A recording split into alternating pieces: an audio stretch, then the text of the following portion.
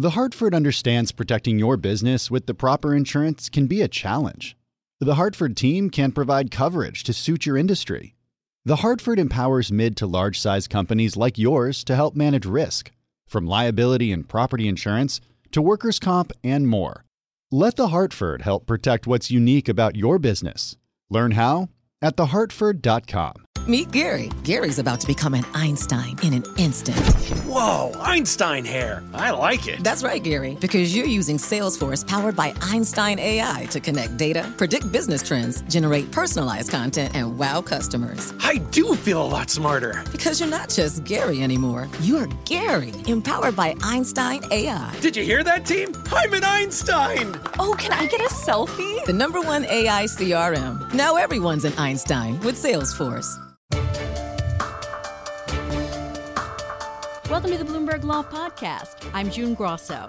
Every day we bring you insight and analysis into the most important legal news of the day. You can find more episodes of the Bloomberg Law Podcast on Apple Podcasts, SoundCloud, and on Bloomberg.com/podcasts. It's going to be a very tough few days for Paul Manafort. He'll be sentenced on March 8th in Virginia, where jurors convicted him of tax and bank fraud, and then sentenced 5 days later in D.C. on 2 conspiracy counts he pleaded to. And the special counsel filed a no-holds-barred sentencing memo telling the judge that President Trump's former campaign chairman brazenly violated the law for a decade and presents a grave risk of committing new crimes. Joining me is Robert Mintz, a former federal prosecutor and a partner at McCarter and English. Bob, what did Mueller highlight in the sentencing memo?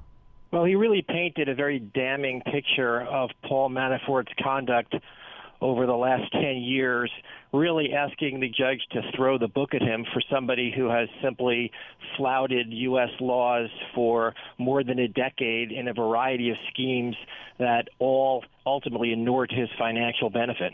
Explain the mess that Manafort got himself into by agreeing to plead and then lying. Well, he went to trial in Virginia and was ultimately convicted on 8 counts there. After that, he was facing similar charges in Washington, D.C., and he decided, instead of going to trial, to enter a guilty plea and to cooperate with the Mueller investigation. After agreeing to cooperate with the Mueller investigation, he apparently lied to federal prosecutors repeatedly, causing Mueller to go to court and ask that the cooperation deal be tossed out. And the judge actually had to hold a hearing on that and determine whether or not Manafort had lied. Judge found that he did throughout the cooperation deal, and now Manafort is facing up to 24 years in prison. So this will be a virtual life sentence, a presidential pardon, many say his only way out. But prosecutors in Manhattan are putting together a criminal case against Manafort just in case there's a pardon. Explain how they'll get around double jeopardy laws. Well, that's a very interesting question, June, because the dual sovereignty doctrine allows for different sovereigns to prosecute someone for essentially the same crimes. So, in other words, if you commit a crime and are convicted under federal law, the state can actually go after you for basically the same offense. New York, however, has a state law which makes it much more difficult to get around that double jeopardy issue. So what prosecutors in Manhattan have apparently done is they've put together charges that don't completely overlap with the charges that Mueller was investigating. So in the event that there is a presidential pardon, they believe that their charges, which would involve state tax law claims as opposed to federal, for example, and would include charges regarding false books and record keeping in connection with certain loans, that those would be independent and would be able to stand up to a challenge along double jeopardy lines. But will the courts let these charges stand? Well, it really will depend on the facts, and we don't know all those facts at this point, but certainly the prosecutors in the Manhattan DA's office are aware what they have to do to put together an independent case. And generally, when someone who has committed such a broad array of crimes and so much criminal conduct, someone like Paul Manafort, it's not that difficult for prosecutors to find independent and different crimes than the one that Mueller went after. Now, Mueller is close to closing his report. If there are no other indictments forthcoming, what could states do to indict any of those who have been connected in the Mueller report? Well, anybody who's not been charged are fair game for state prosecutors if state laws have been violated. So I think we could certainly see the possibility of state AGs in different jurisdictions taking a look at those individuals.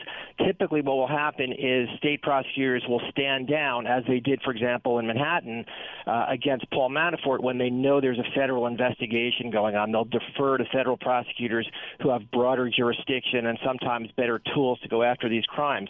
But once federal prosecutors decide not to pursue them, state prosecutors will certainly take a fresh look at these allegations and see if they can bring charges on state grounds. Do you think that at this point there are not going to be any smoking guns there, that some people might be disappointed in what's in the report? Well, obviously that's the $10 million question. It's hard to say what Mueller is going to include in this report. He's been working at this for quite a while. It's hard to imagine that after all this time there's not going to be something in there that is going to be of consequence, and it really will depend on ultimately whether it amounts to a criminal violation, and even if it doesn't, whether it's so damning politically that it ultimately moves Democrats in the House to seek impeachment. Thanks so much, Bob. That's Robert Mintz. He's a former federal prosecutor and a partner at McCarter & English. Thanks for listening to the Bloomberg Law Podcast. You can subscribe and listen to the show on Apple Podcasts, SoundCloud, and on Bloomberg.com/podcast. I'm June Grosso. This is Bloomberg.